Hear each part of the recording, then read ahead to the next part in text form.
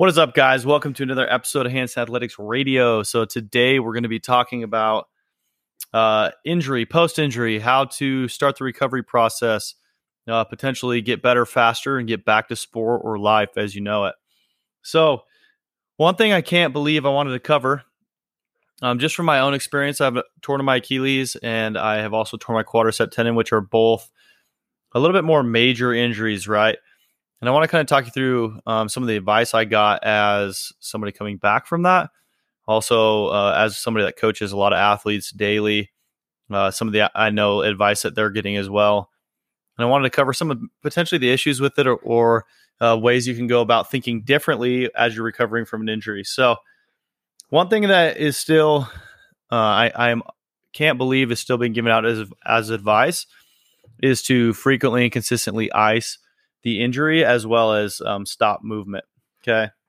So post-surgery or just an injury, that's something that there's been a ton of research on. There's a ton of evidence pointing towards the idea that not moving and icing is actually going to slow down your recovery process. Yes, there are some perks to potentially pushing out inflammation if you're having an issue with inflammation, or even the way that athletes are able to deal with some pain. So that's a healthier way to deal with pain than some other options. But what you're going to be doing is actually slowing down the recovery process. So I wanted to talk about the fact that doing that to your tissue and following that advice is actually going to slow that process down. It's not going to speed it up, and could also not allow you to get back as quickly as you could. So one thing that we need to talk about is and I've seen again and again, and it was important for me, is movement is key.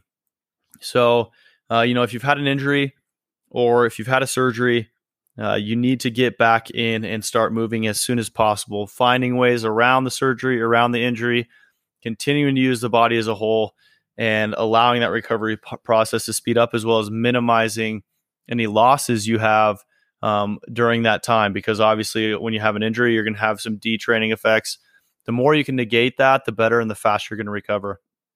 So some things that confuse me about that as an evidence-based coach is, number one, I've worked with a ton of athletes and myself coming back from injury and made phenomenal progress, as well as got myself back from injuries a little quicker than what traditionally is supposed to be the norm, as well as just the evidence behind the research that's been put out, and the fact that the guy that came up with the rest ice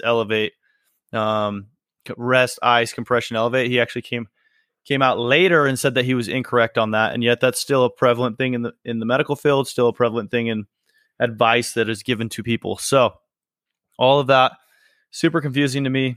Some effective modalities that I've seen, A is getting the tissue to move, getting blood flow to the area.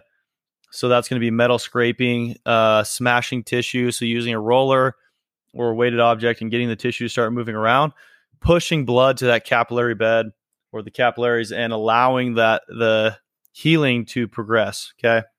Now, with that, you will see some inflammation and whatnot, but inflammation we just assume it's a bad thing. So don't immediately assume that inflammation is a bad thing, because that's not the case. That means that your body is working to heal, working to recover and get the necessary nutrients and everything in line in your body to start the healing process.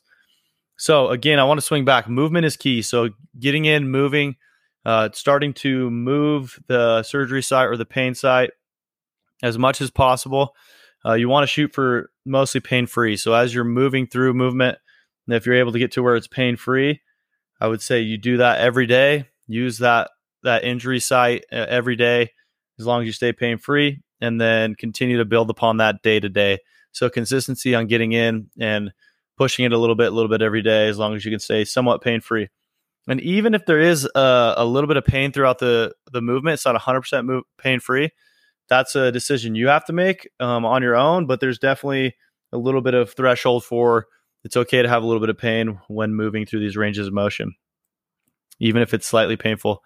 And as soon as you get through that and you're able to move pain-free, it's all about beginning to strengthen the area again. So beginning to do everything you can to build that back up, build back the strength, to use the body as a whole. That's going to be the fastest way for you to get back from injury and come back ready to compete and ready to get back into normal life quicker and hopefully even stronger than you were before. So that's something to consider as you're going. If you have pain, if you have injury, I would definitely say from my own experience, staying away from movement, staying away from using the area is probably one of the things that's going to slow down your recovery process the most. As well as this is a whole nother podcast, but you could jump into the negative effects of that in terms of not having confidence in yourself as you come back from injury, not believing that you're able to complete the things you need to do, even if physically you are ready. So again, just to recap, move the tissue, get the tissue moving around, push blood to the area, keep the body moving together.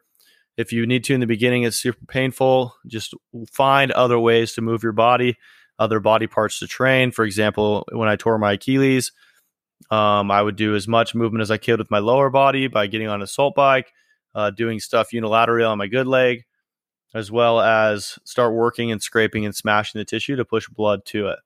And then as you get it through that and you're able to move it, start to strengthen. That's going to help you drive that faster and faster and get back to where you need to be to go back to sport and not have a mental block on your ability to do things. So hopefully that's beneficial. If you guys have any questions on that, let me know. Do your own research. Highly recommend you look into this. There's information everywhere on this. But look into it. Look into the Rice method. Look into how that's been debunked time and time again. Get back to movement, get back to pushing blood to the area, and you'll find, I think, that you will be happy with your results from that. It's been beneficial for me and my injuries as well as a lot of my athletes. So again, any questions, shoot them over. Thanks for tuning in, guys. Short one today. I want to bring you guys as much value as possible.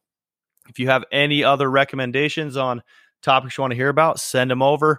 It's easy. You just shoot it over to follow us on Hanson Athletics on Instagram or Coach D Hanson, my personal, and just shoot those questions over and we'll cover them and we'll do some research on them, talk about them, and make sure it's advice that can get you forward and help you out. So again, here's to building stronger humans, and thanks for tuning in.